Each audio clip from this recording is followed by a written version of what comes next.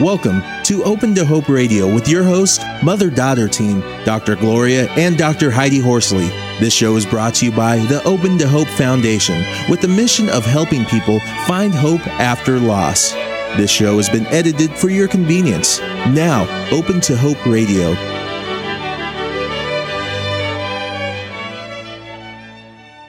First guest today is Chris Mulligan, and our topic is afterlife agreements. Chris Mulligan lost her son, Zach, in 2000. Zach's death was a life-changing event that drew her to believe that she had chosen to design her own life plan. This philosophy has helped Chris to accept as a gift her trials and tribulations. Chris is the author of Afterlife Agreements, A Gift from Beyond.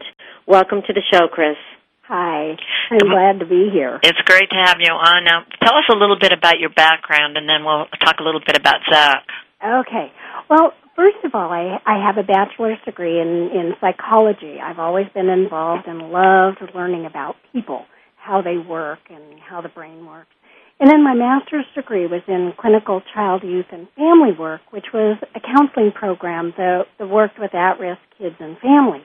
So I ended up as a social worker and have probably over about 24 years in working with various populations from the Oregon State Hospital geriatrics to child abuse victims. And in the last 8 years specifically, it's been in adoptions. So I really thought I knew all about grief and loss, because it was from a clinical perspective. But when I lost Zach, that all went out the door. Mm-hmm. Yeah, and that was in 2000? Yes. 8 years ago. Could you tell us about Zach and about what happened? Okay. Zach was in a car accident. He died from head injuries that he received in a single car accident, and that was on October 1st, 2000. He was 21 years old. He was on life support for 12 hours until all family members could get there because the doctors had allowed us to choose the time when we would remove the life support. Wow, tough decision that I know a lot of our audience out there has had to do. Mm-hmm. It was. Obviously the most difficult thing I've ever done in my entire life. Hope never to have to go through an experience like that again. But where I am now, I'm grateful for what happened after this long of a time of being able to see what could come from that. Now, tell me, I know you, we're going to be talking about your afterlife agreements in your book.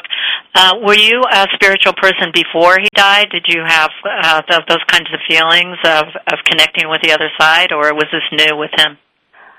Well, with him, it changed my beliefs. I had very strong beliefs before I had my children. My oldest son was 4 years older than Zach, and so my mom and I had gotten into attending past life seminars and reading lots about the afterlife and joined an Edgar Casey support group and education group. And so I truly believed that the soul was eternal and that we had life lessons to learn, and that was for our spiritual growth. And that these lessons we charted ourselves before coming into this life. And so that's why I believed there were no coincidences, there were no accidents in life, and that everything happened for a reason, and every life event, every person I met, every experience I had a purpose, because I chose it. I chose all these events and people that came into my life to learn these lessons that I learned. And were you able to have that belief right after Zach died? Or did it take a while for you to feel that way around his death? Because I hear people saying that it's very hard for them to believe that this was meant for a reason or that this was supposed to happen in some way, especially in the first, year or two. Okay. I had those very strong beliefs most all of my adult life. But I have to admit, I left that hospital that day, and everything I knew, everything I believed, and everything I thought to be true was left right there at the admittance desk. My life was turned inside out and upside down. I didn't know what I believed. I just knew my son was gone. And so, yes, it made me question everything, because my beliefs weren't tested. I had these very strong beliefs, but now I had to live without my son. Totally different process. And you talk in your book, The Afterlife Agreement, it's a gift from beyond, about constant crying and compartmentalizing, going to work and coming home and falling apart and, all those things that we do after that loss. Absolutely. These beliefs they'd been compartmentalized too. And it was just to be able to get through every single day all of those emotional and physical reactions I had to deal with. All the beliefs had been left someplace else. They had to come later on. And how long after Zach died did you begin to see signs? Okay. This was my own. This was holding on to a belief. I wanted to believe that he was going to give me a sign. So I placed a bowl of M&Ms. This was my Sugar's M&Ms. I wanted him to move them for me. And so they sat on our kitchen counter. I wanted them to be on the floor. I wanted them to be on the counter. I wanted him to move them for me, but he didn't. So within about 3 weeks, though, I noticed a cow sun catcher. And we had bought this cow sun catcher that had Amish country on the backside.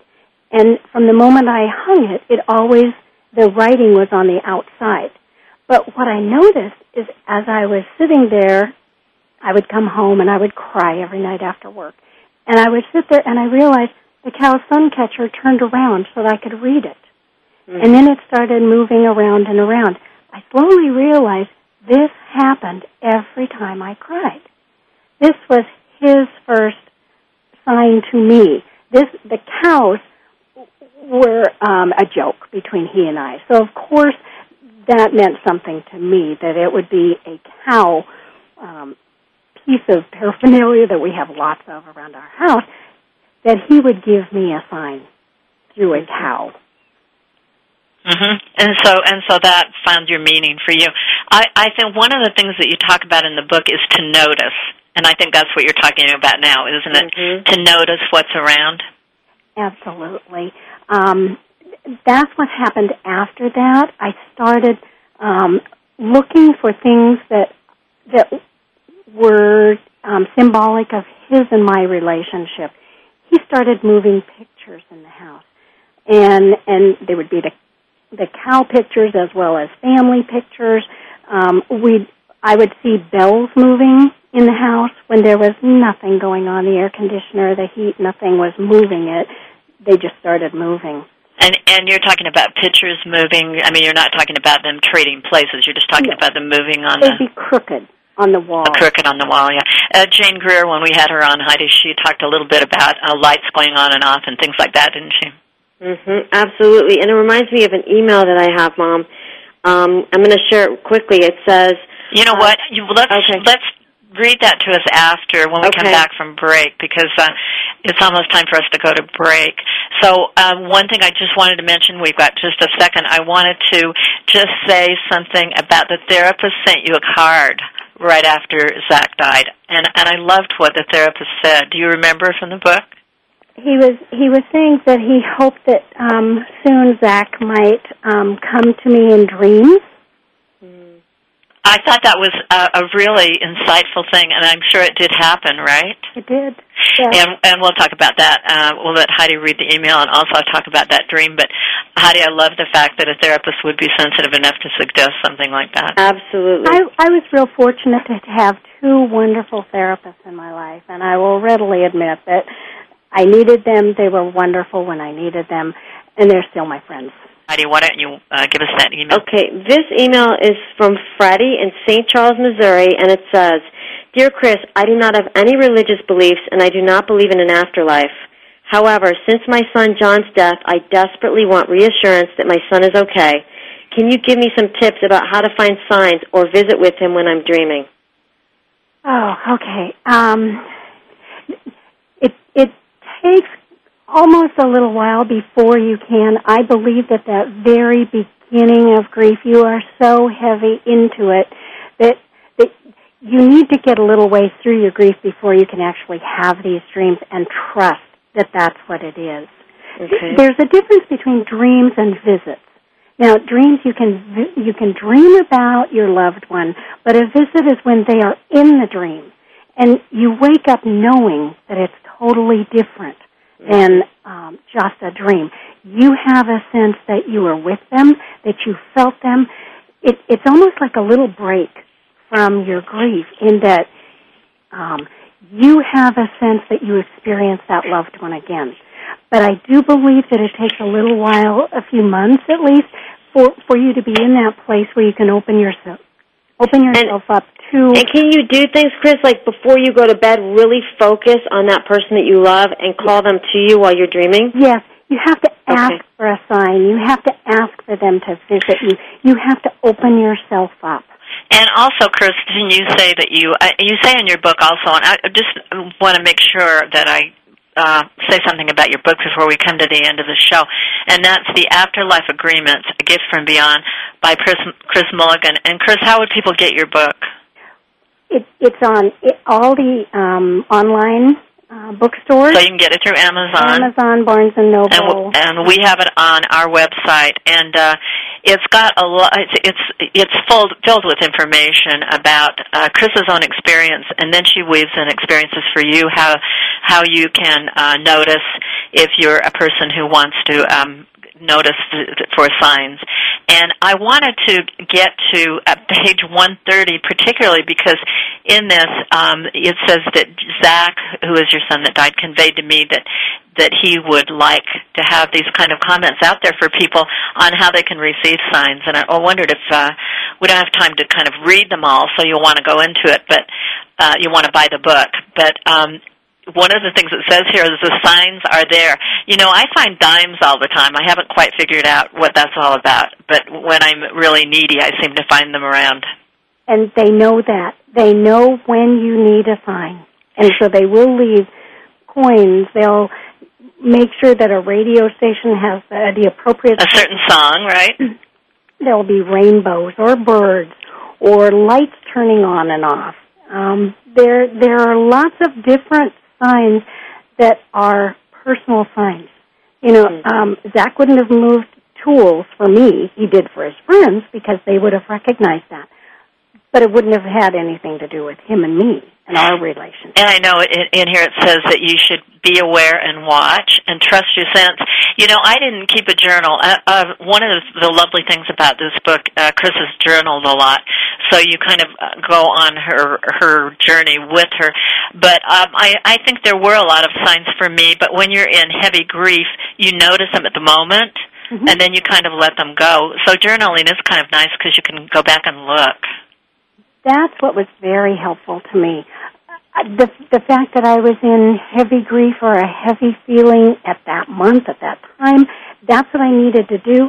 But I would be able to have a history after a while. I could look back. I could see I'm not in the same place as I was several months ago. Or I'm recycling this feeling again. What's going on? So although it was a feeling journey, I could look at it from a cognitive perspective too. And not everybody gets it either. You know, when you have something you think is really profound, they're like, no, yeah, right. So sometimes you just have to hold your profound moments and right. Hold them for yourself. Or share them with somebody else that has signs and it is open to those. Yeah. And that fits into, finding people like people that you can work with. Talk about trusting your animals, your pets, because Heidi, you were talking about pets, right? Pets and small children. My 3-year-old has actually had times where she sees her grandfather, and she says she can't believe I can't see him. And, you know, she's only 3.5, and it's been really strange for me, but I just allow her to have her experience. Oh, that's wonderful. Children usually after about 5 or 6, they lose that, and that's because they start believing parental beliefs, and they don't trust what they are seeing. My grandson has played with Zach, and he talked about him moving his trucks and his toys and things like that, and he described him. So it does happen. My dog, we got this dog about, it was several months after Zach died, but she always lets us know when he's here. she'll stare at a corner, she'll growl.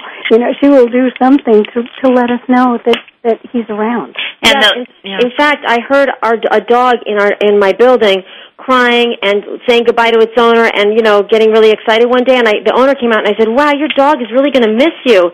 And he looked at me and said, "What are you talking about?" And I said, "Well, I heard him in there." He goes, "My dog is dead." Oh, wow. And I said, "You know what? I heard a dog in there." So it was interesting. I heard him saying goodbye. Yeah, I went to a funeral actually yesterday, and I was talking to the young lady who found her mother died of an coronary embolism, and she said, I said, "It must have been a shock for you to find her." And she said, "Yes, and my little daughter was with me, who was about 6. She said, "But you know what? I called and nobody was home, and my daughter said, 'I hope Grandma's not dead.'" Wow. So, and the woman died so totally unpredictably. So children are amazing. They are. They're perceptive. Yeah. And I love where you say in here that we are with you. You just have to be aware. Mm-hmm. Which is so sweet, thinking that, as you said, your philosophy, that we're really never without them, right?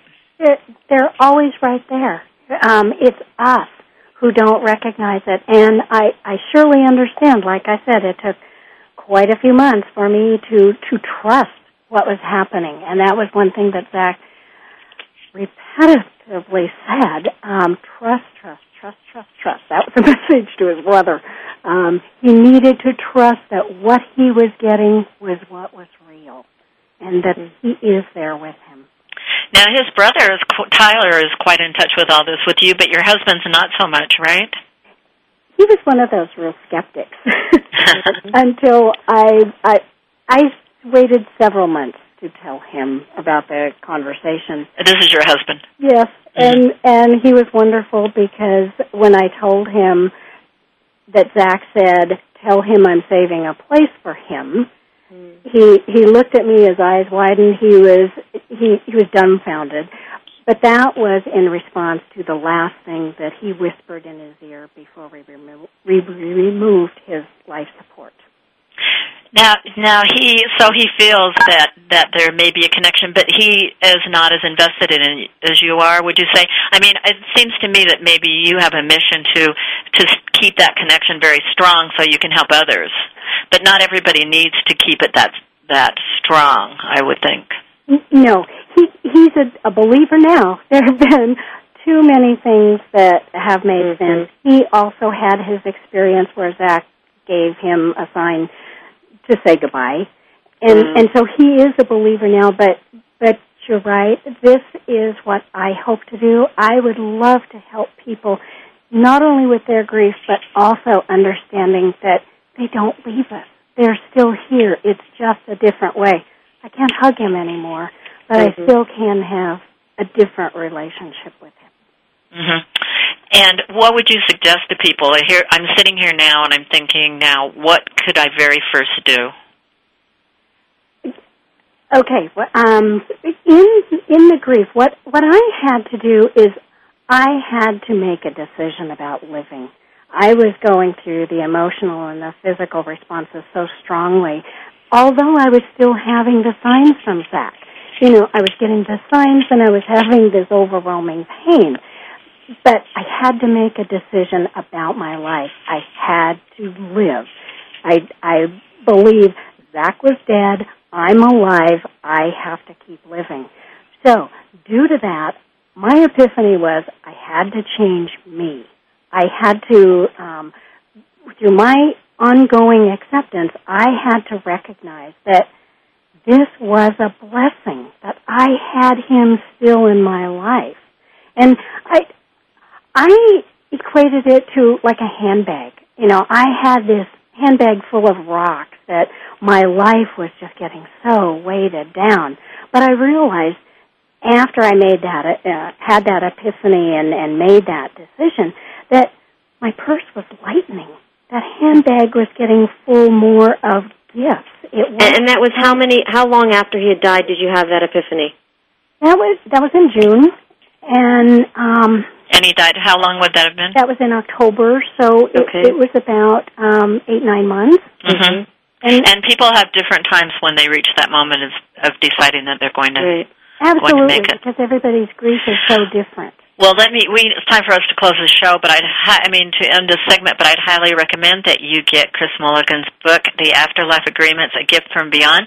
Chris, are you open to having people email you? Oh, you bet. I just started a blog, and I'm really excited about it, and so I'd love for people to write back about their experiences. I'd be happy to start responding to those. I'd love to start a forum about it. Okay, give us your blog. Okay, it's blogger.com, and it's Afterlife Books, and that's the same as my, there's a link from the blog and a link from the website that goes to either one. And okay, well, hopefully we'll get it on the Grief blog, and you can put a link to us on yours. Okay. And hopefully we hear that you're going to write for us, too, which we're very excited about. So thank you so much for being on the show, Chris. Oh, Thanks, you. Chris. I was happy to be here.